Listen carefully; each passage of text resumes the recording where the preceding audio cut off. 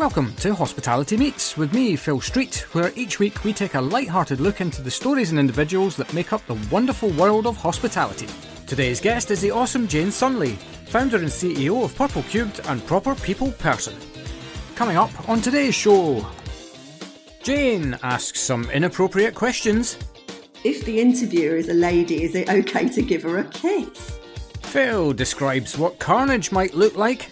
Lots of serious hospitalitarians letting their hair down. And Jane sets up her funny story perfectly. I've got a bit of a naughty one, so you can decide whether you edit it out or not. All that and a whole lot more as Jane chats us through her story and journey to date. Despite her success, Jane remains as approachable and open as ever, and her journey is an absolute triumph from start to finish, rammed full of stories and some brilliant learning. All told with a wonderful mix of humour and humility. And don't worry, we didn't edit her naughty story. We've got more awesome stories each week, so please don't forget to give us a like, share and review on your podcast platform of choice. It really makes a big difference. Enjoy. Hello and welcome to the next episode of Hospitality Meets with me, your host, Phil Street. Today, we're chatting to someone who kind of bridges the gap, really, between sectors within the industry, and that's being someone who is very much recognised as a people specialist. Known by pretty much everyone under the sun, I think. Yeah. It's not a pun, by the way, on your name. She's a speaker, a best-selling author, and founder and CEO of that awesome lot over at Purple Cubed. I am, of course, talking about the wonderful Jane Sunley. Welcome to the show. Well, thank you so much, and for such a lovely introduction. Was it accurate? Do you know, I kind of know what you do, but I kind of don't know what you do. Yeah, a lot of people say that. Yeah, it was accurate, but who knows what Purple Cube does until I tell you, you know. Indeed. Yeah. How are you anyway? Yeah, I'm great, thank you. Greetings from Los Angeles here this morning. I was going to say, yeah, you're. This is quite. This is probably a first for the show in a few respects. One, you're doing this on your spare time, and I'm forever grateful for that. But your spare time is on the other side of the planet, so yeah, whatever works, I guess. Yeah, absolutely. Fabulous. Well, let's just get stuck in then. Take us all the way back. I can imagine, I mean, you've been the founder of this wonderful business for quite a number of years. How many years now? 21 this September. Is it really? Right. So, but I'm guessing you didn't graduate straight out of university and go, I'm going to found a company doing that, or whatever it is that you did. So take us all the way back to the beginning, and how did you kind of get in or associated with hospitality in the first place? Yeah, it's a funny one, really, because I suppose I remember sitting on a bench at a bus stop with my friend when I was about 10 going, there must be a better place for us than this. And I kept thinking, because I grew up in quite a grotty bit of North Manchester, and never, I'd never do that down because it was great. But I always thought, what am I doing here? How did I get born here? I should have been doing something else. And I never knew how I was going to change that until I went into town one day with my mom, and we stood outside the Midland Hotel in Manchester, and I saw these quite wealthy looking people wandering in and out. And I thought, do you know what? If I go and work in a place like that, then maybe I can go and, travel and move away from this place and all the rest of it. So I just always had in my head that hospitality was kind of a quite way. I mean, it's a very away from motivation to get away from where I was, really. And then I won a scholarship to a really good girls' school when I was 11, and went to this school where they wanted you to, be a doctor or a lawyer or whatever. And, all the rest of it. And everybody stayed on and did A-levels. And there was me and one other girl, the other scholarship girl, actually, who at 16 said, we've had enough of this. I mean, great school and taught me everything. And, that was great. But it was very regimented, and I'm not really that person. And I was always getting into trouble for, smoking and getting up to naughtiness and stuff. So I just thought... Nothing's really changed, Jane. I don't smoke though. But yeah, so when I was 16, I sort of marched off and said, I'm going to leave now and go to catering college. And of course they were absolutely horrified, because in those days they sort of put you into catering if you didn't really know what you wanted to do with yourself. And I said, I really just want to do catering because I want to go into hospitality, because I want to work in a big hotel. So I got into, all sorts of teachers trying to talk me out of it, and everybody being terribly disappointed. And they said to me, you know, if you do this now, you've blown your chance and you're never going to get anywhere, which was very helpful of them, I'm sure. But, you know, for someone like gracious. me, yeah, but it'd make me go, do you know what? I'm just going to prove you wrong. So I went off to do my OND in Salford College, you know, and then after that, they said, oh, you're really good at this. You shouldn't leave and just go into hospitality. You should go and study a bit more. So I went and did then what was HIMA, which is like the Institute of Hospitality, used to have a qualification then, because there was no hospitality degree.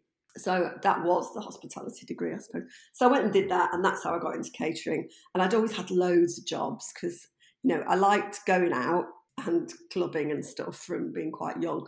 And the only way I was going to be able to afford to do that was have all these jobs. So I had loads of jobs in pubs, and I worked in British Home Stores in the staff canteen on a Saturday, where they used to give me a big bag of mints and go do something with that, you know, funny, you know, really. So I'd had loads of experience and just kept going, and then went into hotels when I left. So.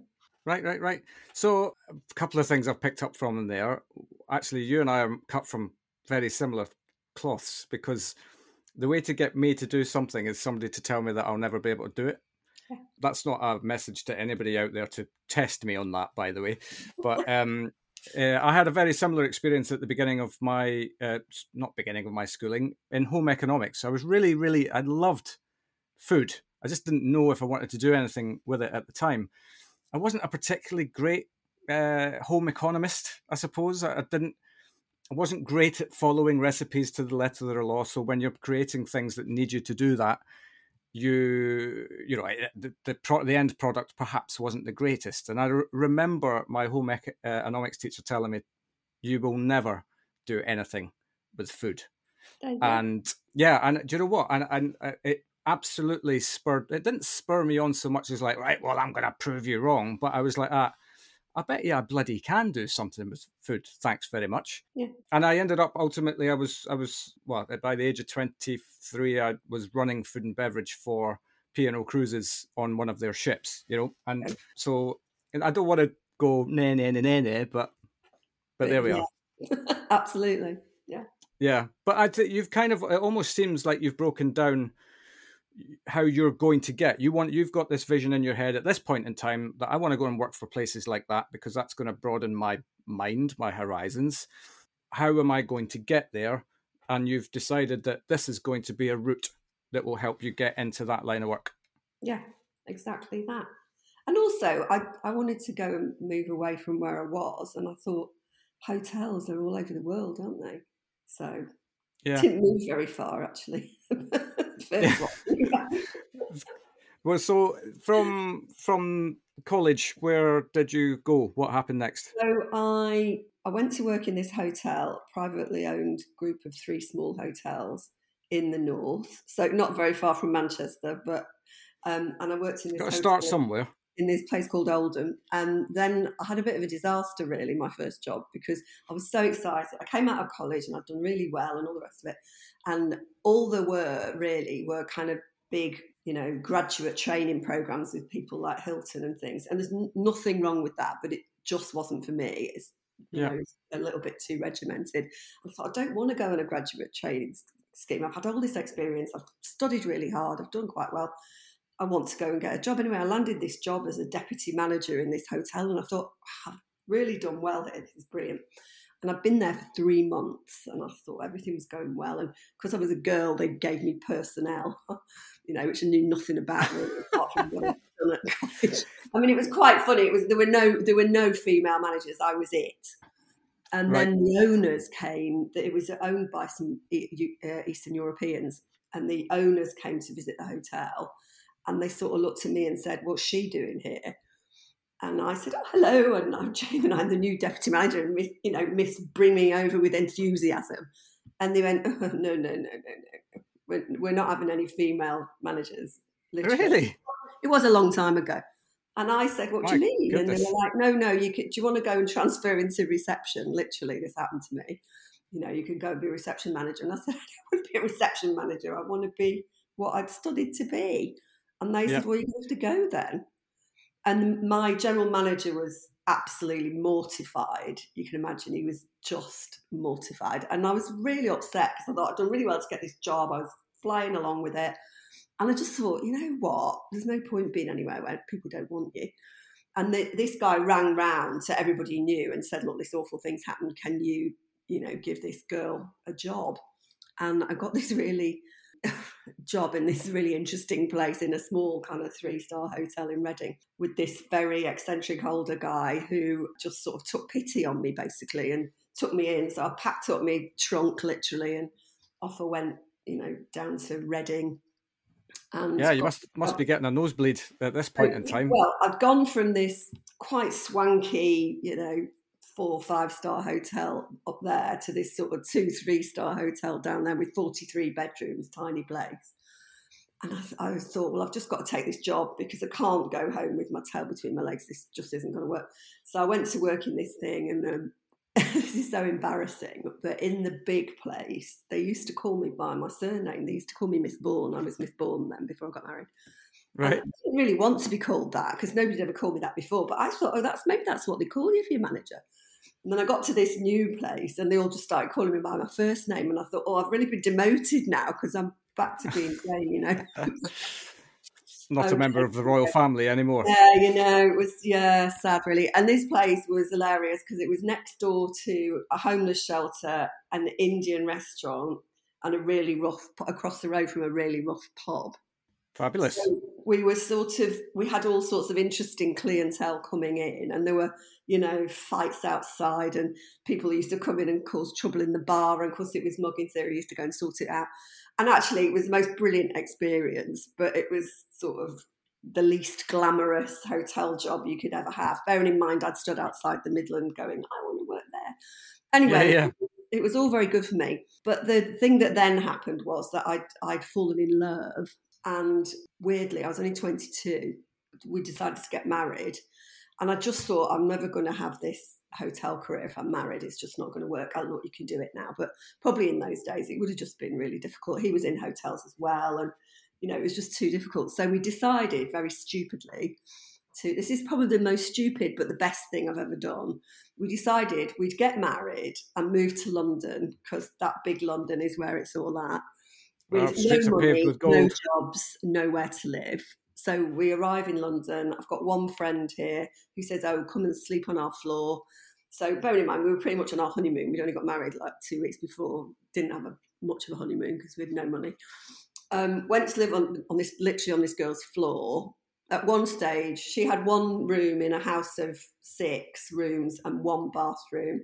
And at one stage, there was her boyfriend, another friend who'd come back travelling from France, and me and my husband, Mike, all in this tiny room trying to live together in some sort of semblance of order while we looked for jobs. Interesting. Yeah. So anyway, eventually I got a job with Compass Group, who are a massive, food services FM company. Yep. Running the catering in a bank in the city. And I was thinking, contract catering, it's all egg and chips. And then I got there and it was amazing. I mean, it was like the budgets were fabulous and the food was amazing. The chefs were great and the dining rooms were beautiful and all the rest of it. So I thought, that's all right then. So eventually I got a job, then he got a job. Then eventually we managed to rent a flat and, go from there, really.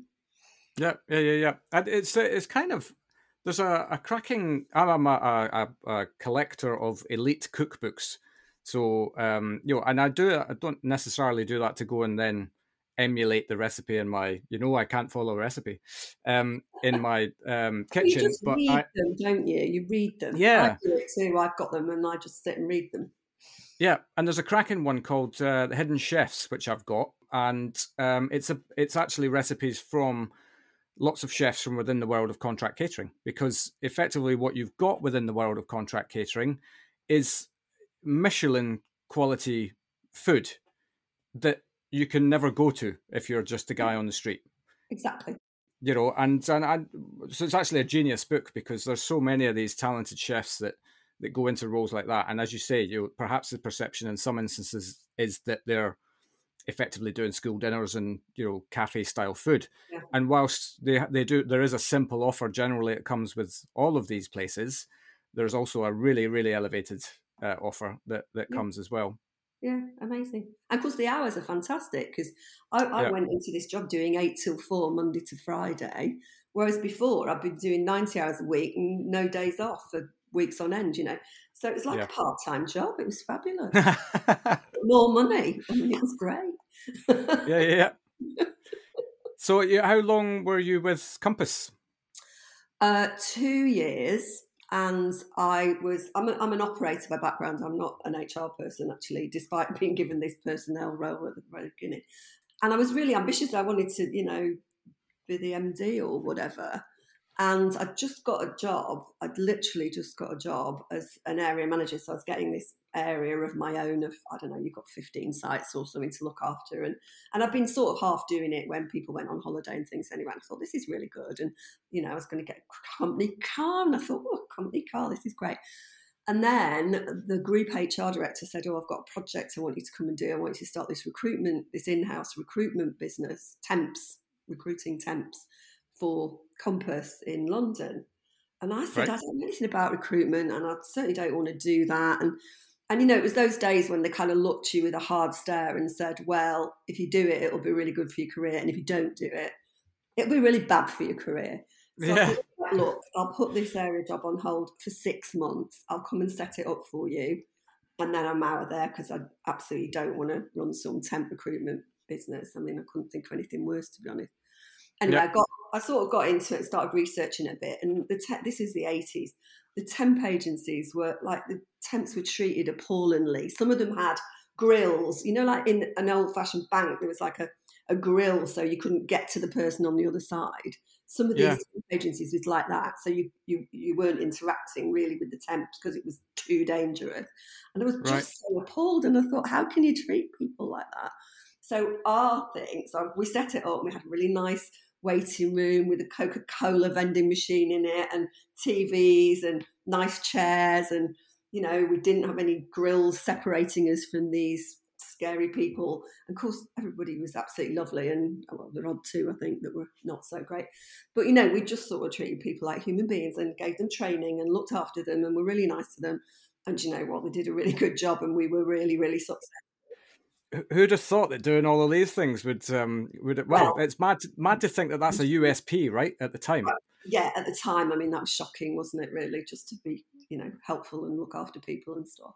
Yeah. So we did that and we ended up opening 4 branches in the end. Needless to say, I stayed longer than 6 months because I'd sort of got going and thought, oh, this is great. I'm not really into the recruitment, but I'm certainly loving the setting up a small business and all that comes with that. And then my boss at the time bought the agency from Compass because they'd had a change of board and they only wanted to have core stuff. And they were like, why have we got this recruitment business? Why don't we just outsource it? So she, very cannily, she came from a family of venture capitalists, so she had money.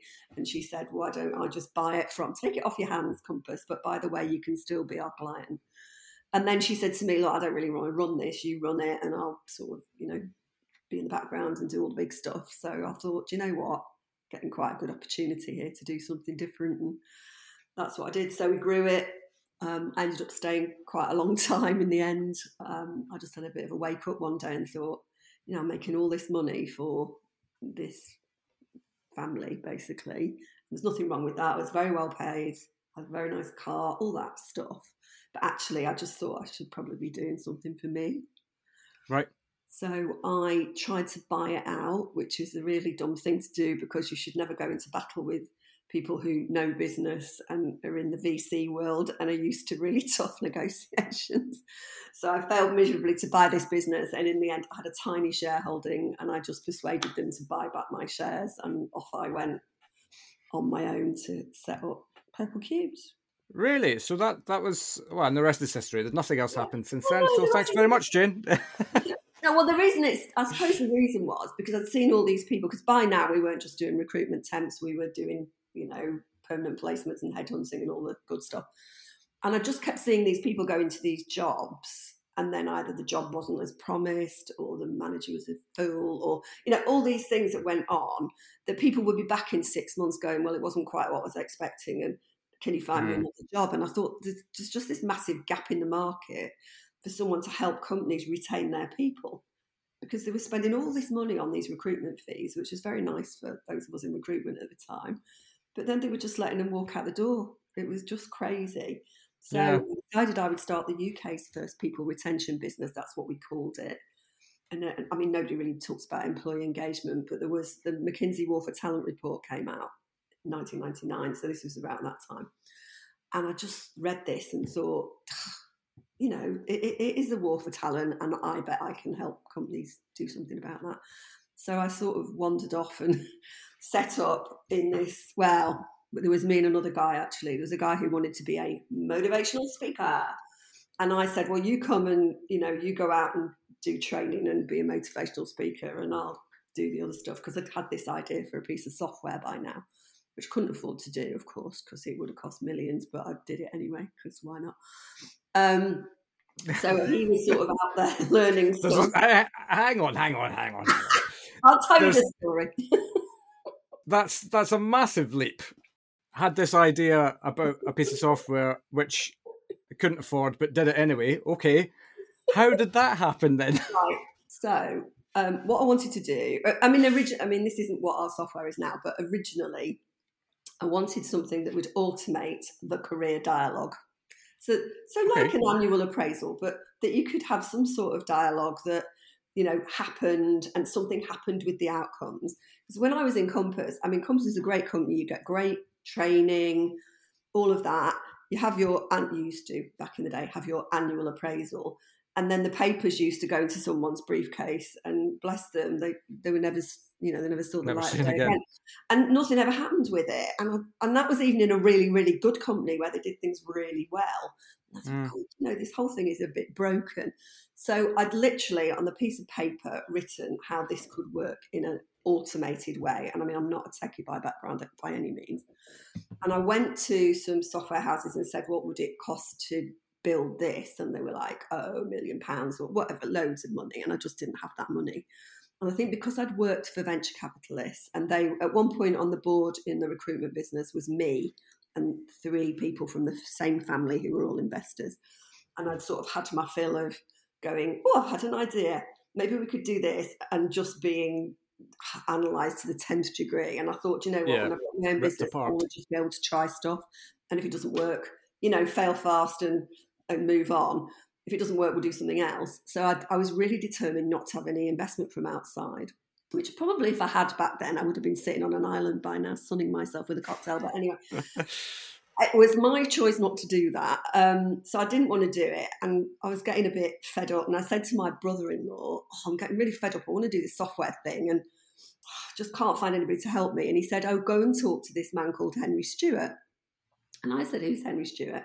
And he used to run this company, he still runs a company, a very good company called Happy. And what Happy now does is all about workplace culture, a bit like us, but not in art, mainly for public sector. But at the time, Henry at Happy had just got into e-learning and online learning, and that was quite new. Anyway, my brother-in-law said, oh, don't worry, just call him and say, Martin told me to call you, and, you know. So I call him up and I go, Martin suddenly told me to call you. And he's like, yeah, all right then, come and see me. So I went to see him, had this really good meeting. He really got what I was trying to do. He's very eccentric, this man, wonderful, brilliant man. And he was going, yeah, this is fantastic. You should do it. And I was like, I can't afford to do it. And he said, do you know what? I really like you and I really like what you're trying to do. I'll just do it for you super cheap. You know, I'll get you a base product and you can take it from there. So I thought, this is great. So I say to my brother-in-law afterwards, thank you very much. That was a great introduction. How do you know? Oh, no, I know. I said to Henry, how do you know my brother-in-law? And he said, I've never heard of him. So I said, what do you mean? He said, I've never heard of your brother-in-law. I don't know who he is at all. I said, why did you see me? And he said, oh, I don't know. You sounded quite nice. So then I say to my brother-in-law, well, thanks for the introduction. How do you know Henry? He went, oh, no, I've known him years. He's in PR, my brother-in-law. Let's draw no conclusion from that. I said, you've known him for years. How exactly do you know him? And he went, oh, I don't know. I just know him. I said, no, you don't know him at all, do you? And he went, well, no, but I saw him speak at a conference once and he sounded exactly like the sort of person who would have helped you. So, I mean, no, that's one of those mad fate things that I never would have got this thing off the ground if that hadn't happened.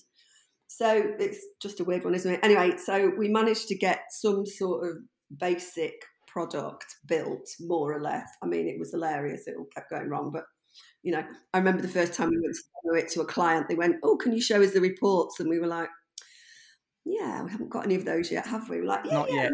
It's just being worked on at the moment. Oh, God, reports. I mean, it was so amateurish and embarrassingly awful. But of course, the rest of the business was going all right. We don't do loads and loads of traditional type training now, but back then we used to do a lot of that. Right. And so that was bringing in cash. I should probably go back one and mention that the day after I started this business was 9/11. So all the business Good that I've timing. got lined up on the books, because, I've been in recruitment, I've known people, I'd told them what I was going to do. They're like, "Yeah, really interesting, come and do this for us." All started to ring up and go, "Oh, can we just put that on hold?" And I remember sitting with my head in my hands thinking, "Oh my God, I've just started this business and I've got nothing coming in." And Yeah. anyway, you just have to grit your teeth, don't you? Because what is the choice? Yeah, totally. mortgage, 2 kids Yeah. in Wall Street, all that. Oh, my husband as well. Just a bit after I started my business, went, "Oh, I'm going to start a business as well. I've had this opportunity." So 6 months after I started mine, he started his. So it's just mad in our house, really. Yeah, but do you know what? You said it earlier on, right? Fail fast, and and take the learning from that quickly, and evolve and move forward. And all of these things. If the last 2 years hasn't taught anybody about evolution and sideways thinking as opposed to blinkered thinking, I mean, what other opportunity are you ever going to have in your life to reassess direction? Absolutely. And I do think it's probably made people braver because it pushes you out of your comfort zone. It sounds as though you and I were out there anyway.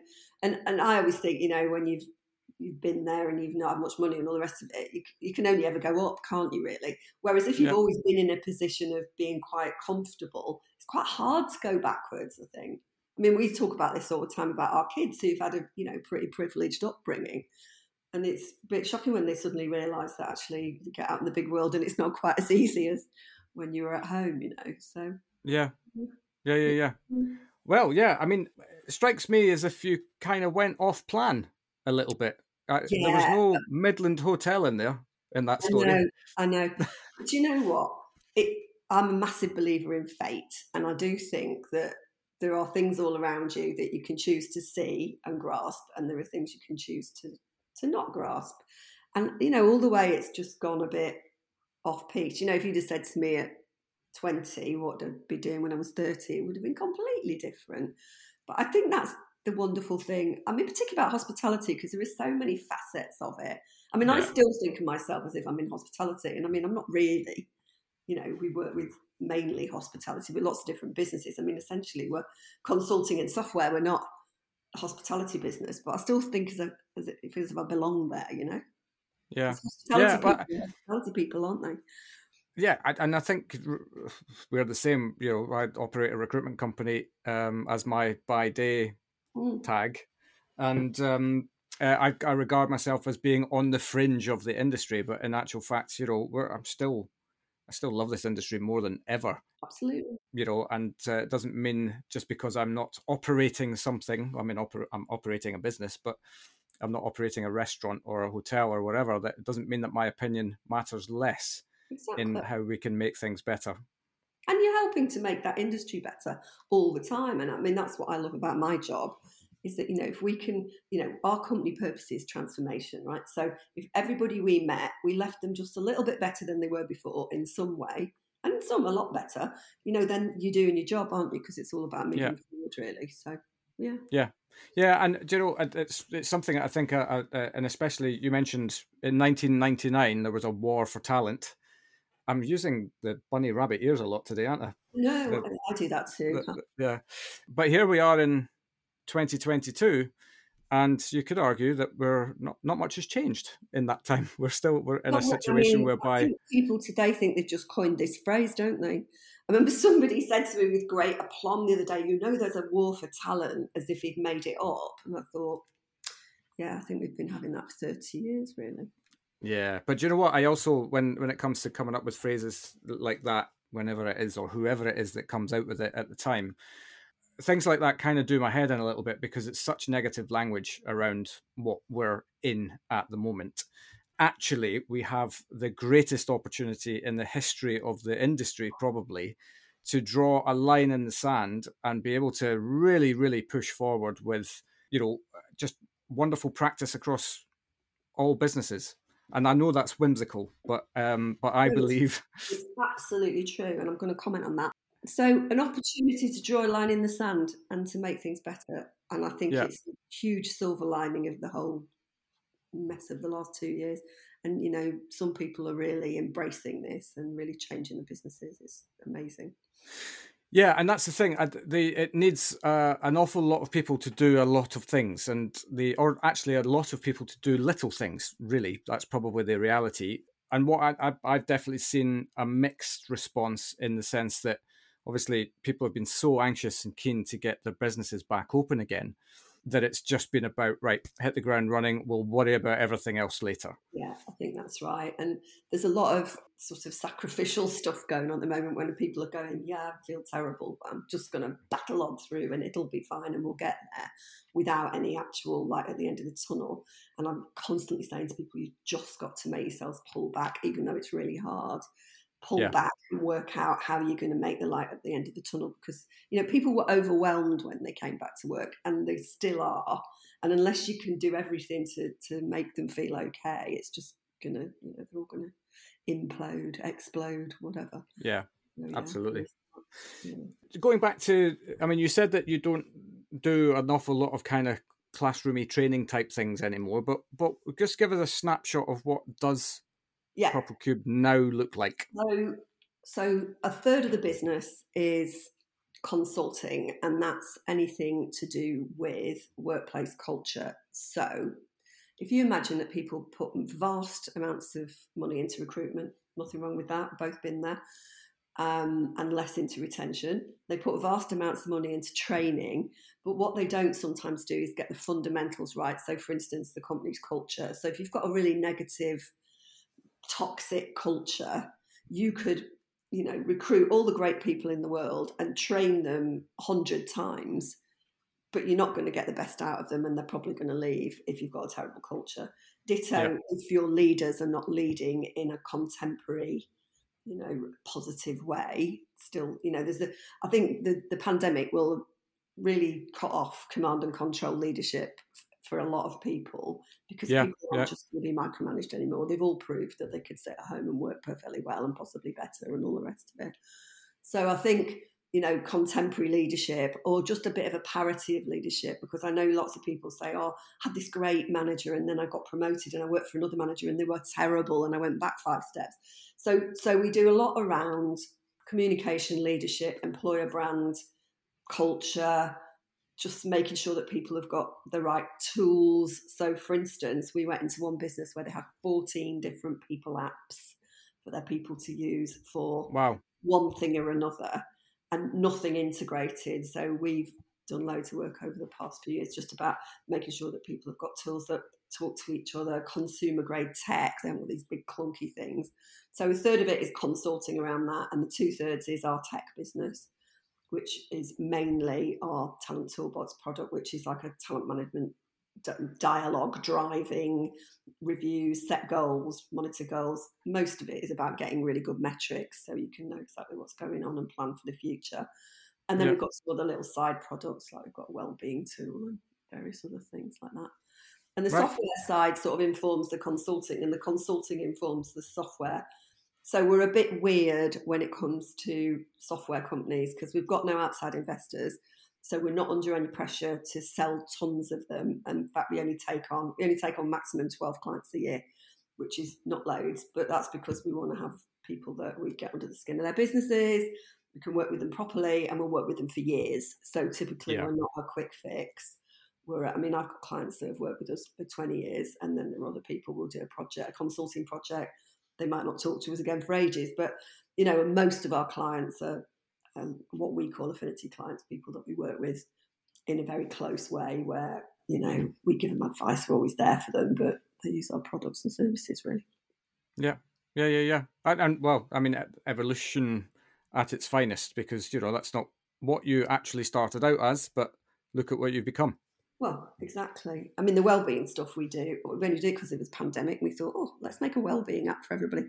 Just because, why not? To keep my guys busy, really, didn't I? Yeah, absolutely. I mentioned at the top of the show that you are also a speaker and best-selling author. Now, little story behind the books, because you and I met 5 or 6 years ago or something like that. It was a really lovely meeting, and I always remembered it fondly, especially when you handed me a copy of your book at the end, which at the point I didn't know that you'd written a book. And the title of that was It's Never Okay to Kiss the Interviewer. Yeah. So that's stuck with me forever, because it's a great title for a book, or certainly it's a great title for anything really to intrigue people as to, there sounds like there's a story here. Is there a story around anybody ever kissing the interviewer that led you down that path? Absolutely is. So that was my second book.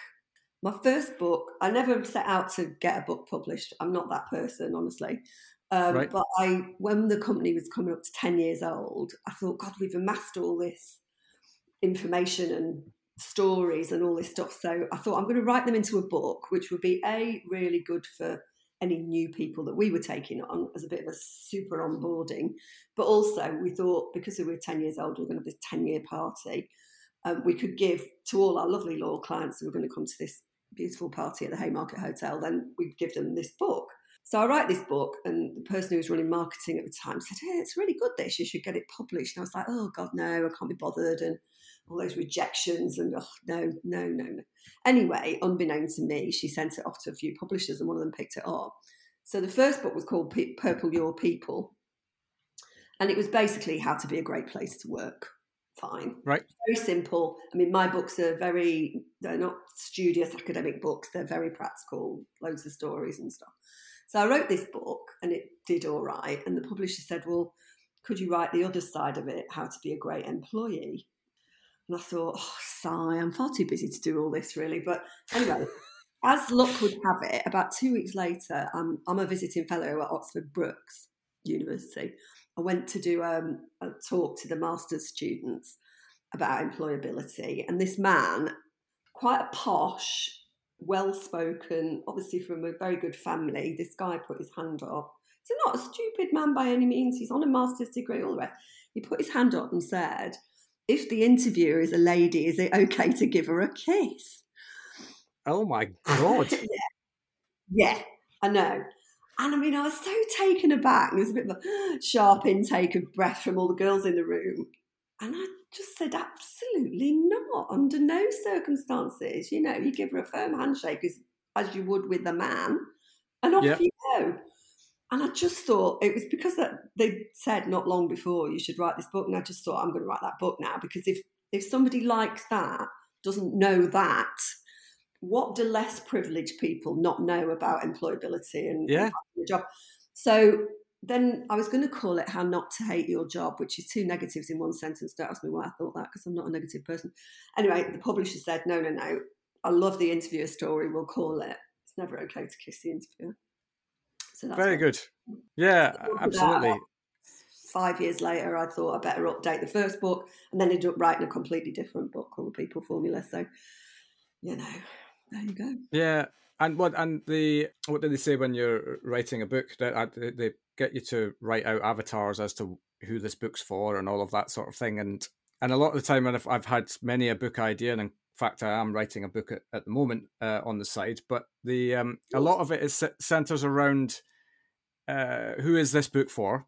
And when I went into that process, it was for me. I was writing the book for me. This is a book that I would have loved to have had at the beginning of my, not even beginning of career, kind of beginning of accepting that now I'm going out into the world on my own, and with these tools, then that's I would find that very, very useful.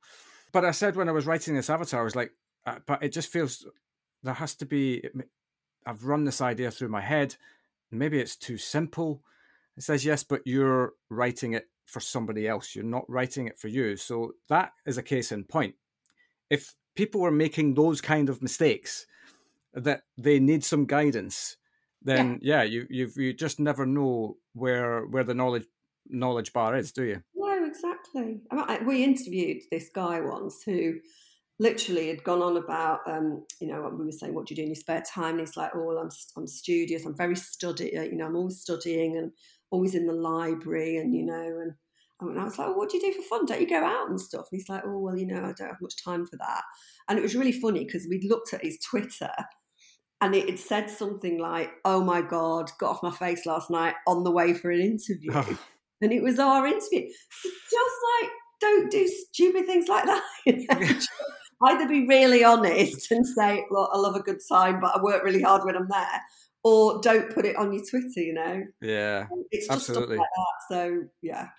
That's what it's a really interesting point though to write a book from that perspective as well, because a lot of there's a lot of content out there on how to make sure that your workplace is perfect and wonderful and all of that sort of stuff, but nobody actually really talks about that. It's kind of an accepted knowledge that you'll be getting all of this stuff drip fed to you through school and your careers advisors and all of that, but the reality is that the real world is a very different ballgame.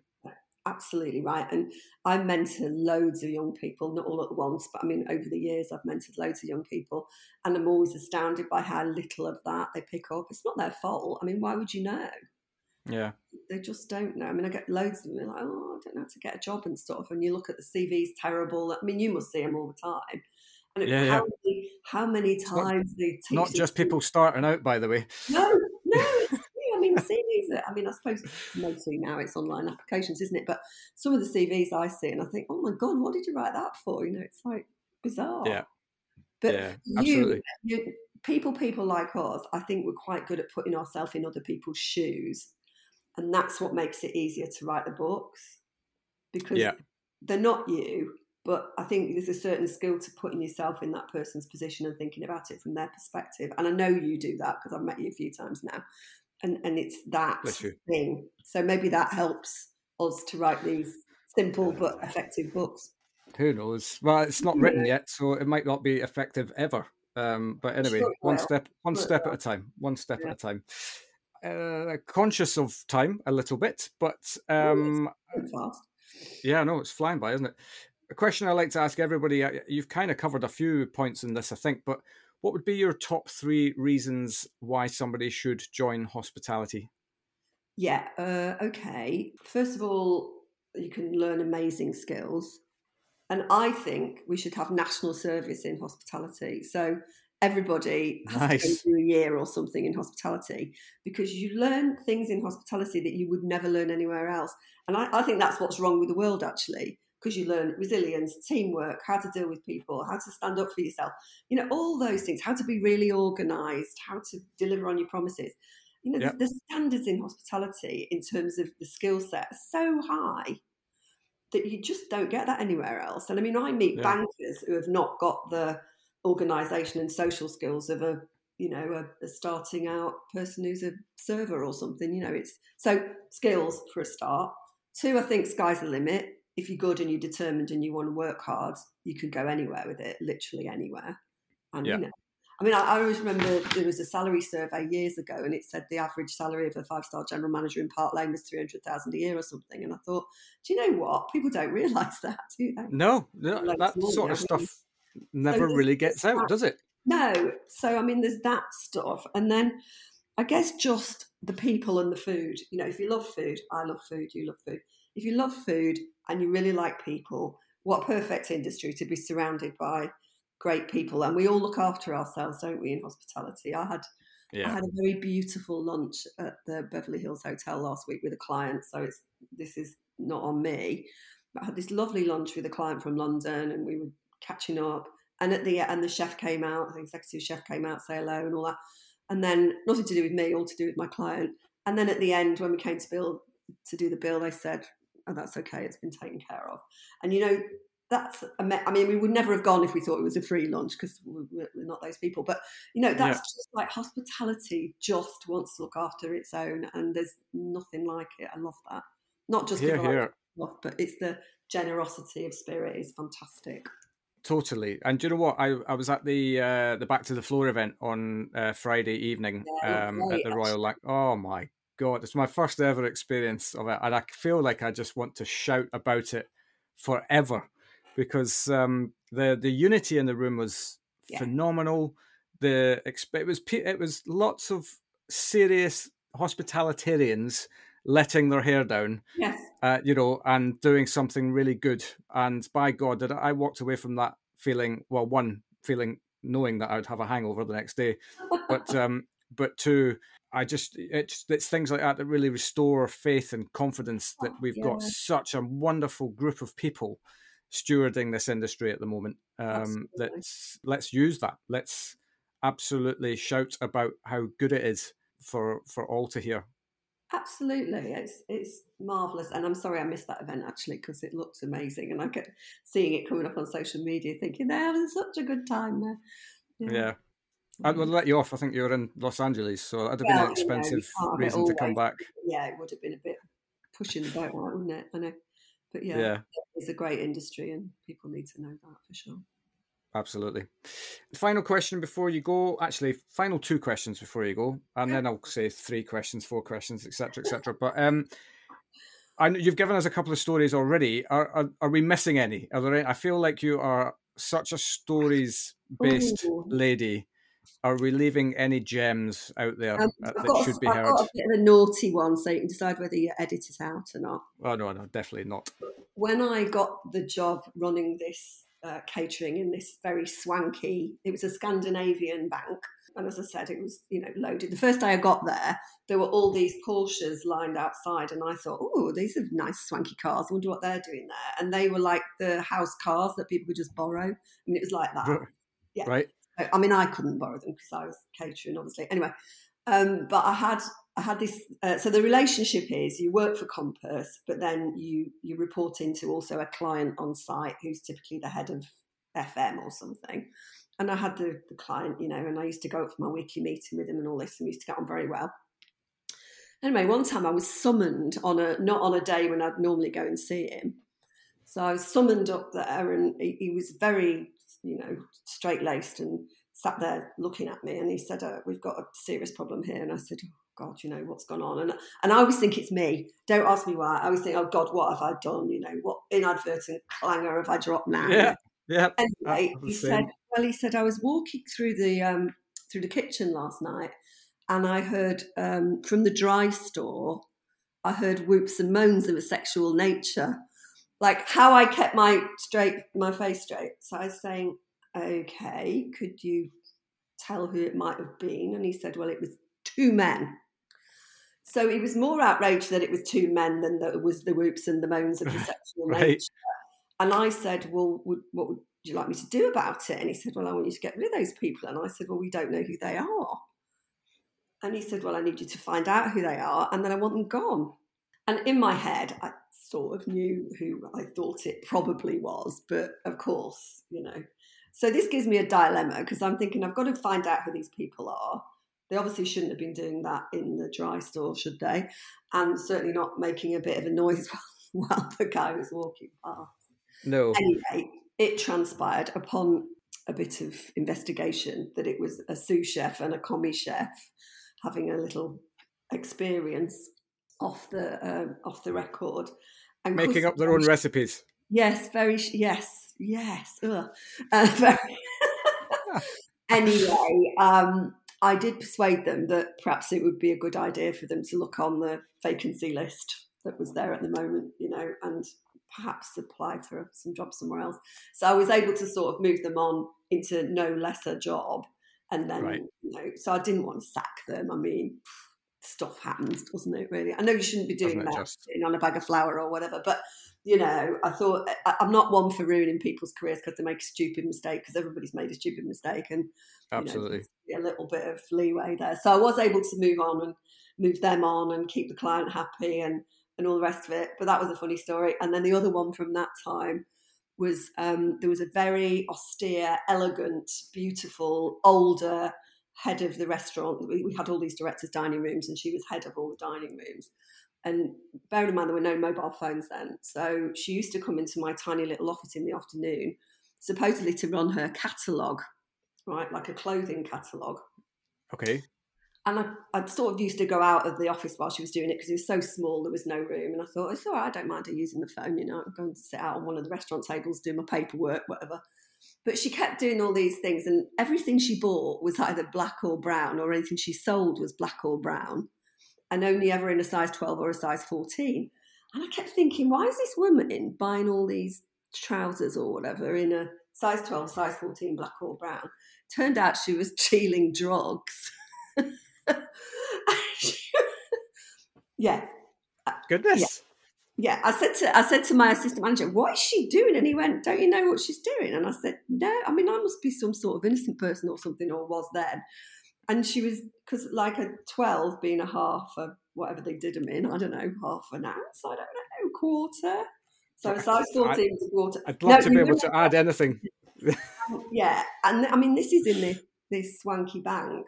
And I mean, you just wouldn't have known. I mean, she was like so scary, this woman. So I had to sort of put a stop to that, which was really, I mean, I really? was really young.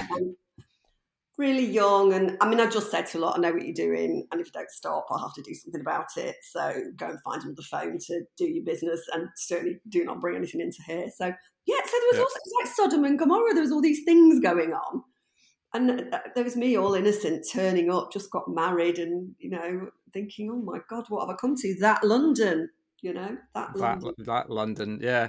But these things happen, and they will always happen, won't they? I mean, at the end of the day, you made the reference to it earlier on in the conversation about that it teaches you resilience. It teaches you how to deal with problems, and I think equally, it sounds like the way you dealt with it is exactly, kind of with the lightest touch.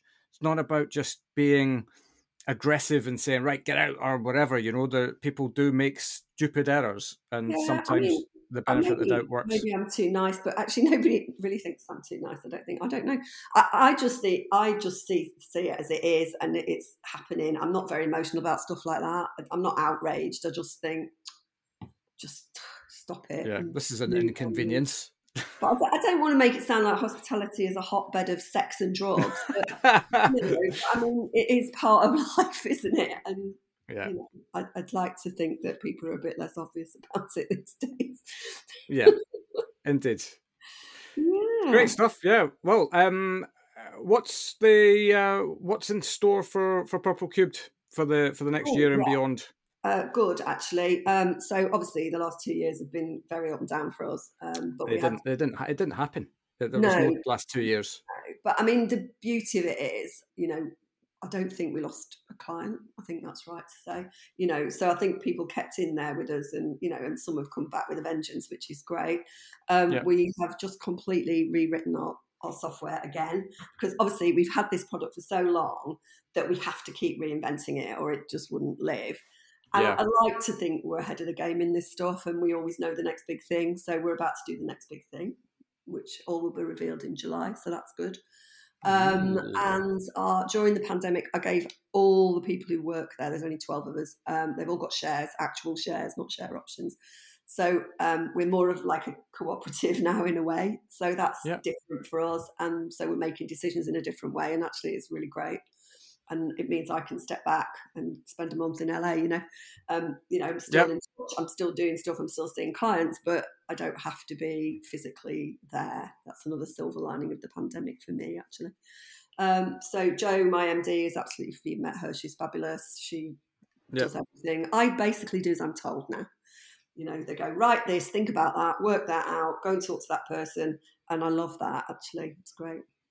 Great, yeah. Well, and all of the years of driving, I suppose sometimes it's nice to be a passenger, isn't it? Yeah, I mean, it's been years and years of that, and actually, I never thought that I'd get to a place where I could work for my people rather than them working for me, and it would be so completely equitable and great. So I recommend that to any founders out there who are always interfering in their businesses. Yeah. You've got to get the right people, obviously, and you've got to retain them. And thank God we're really good at retaining our people, but we have to be really. But yeah, I mean, it's great, actually. That's a fair point, actually. If you're not good at retaining your people, then I mean, it's like that near where I live. There's a guy who does driveways for a living, and his driveway is shocking. he just never gets round to doing it. I think he's too busy out doing other driveways. But, you just think to yourself, sort your own driveway out. Because... No, I know. Well, I mean, we've got to practice what you preach. I mean, Joe and I worked out the other day, we haven't had to replace anybody for 7 years. Really? Wow. We've taken extra positions, but we've never replaced anybody for 7 years, which, touch wood, is good going, actually. Yeah, for sure. No, well, I've met you a couple of times now. I met Jo at the Rooms event that we did a few weeks back. She seems in the mould, very grounded, very passionate about what she does. In actual fact, I'm having a coffee with her in a couple of weeks as well. Oh, great! Just to meet her properly and stuff. But no, I salute you guys and what you're doing. And I was privileged enough to hear you talk at our event a couple of weeks back as well. The first time that I'd ever heard you do anything like that. You absolutely know your onions, and you talk about it with such ease and passion. So you're clearly doing something you were meant to do, no doubt. Thank you very much. I think I probably am, yeah. Bless you. Great stuff. All right. Well, I'll let you go and enjoy the fruits of LA and enjoy however long it is you've got left there. And thank you very much for sharing your story. Well, thank you so much for asking. It's been lovely. Wonderful. Take care, Jane. Thanks very much. Bye. And there we have it. Isn't Jane superb, and what an absolute warrior she is for hospitality? I'm very grateful to her for taking time out of her break to chat to us. And Jane's story is not the only thing we've got for you this week, as we'll be bringing you a cheeky bonus episode on Friday at 8 p.m. Look out for that. But in the meantime, thanks so much for listening.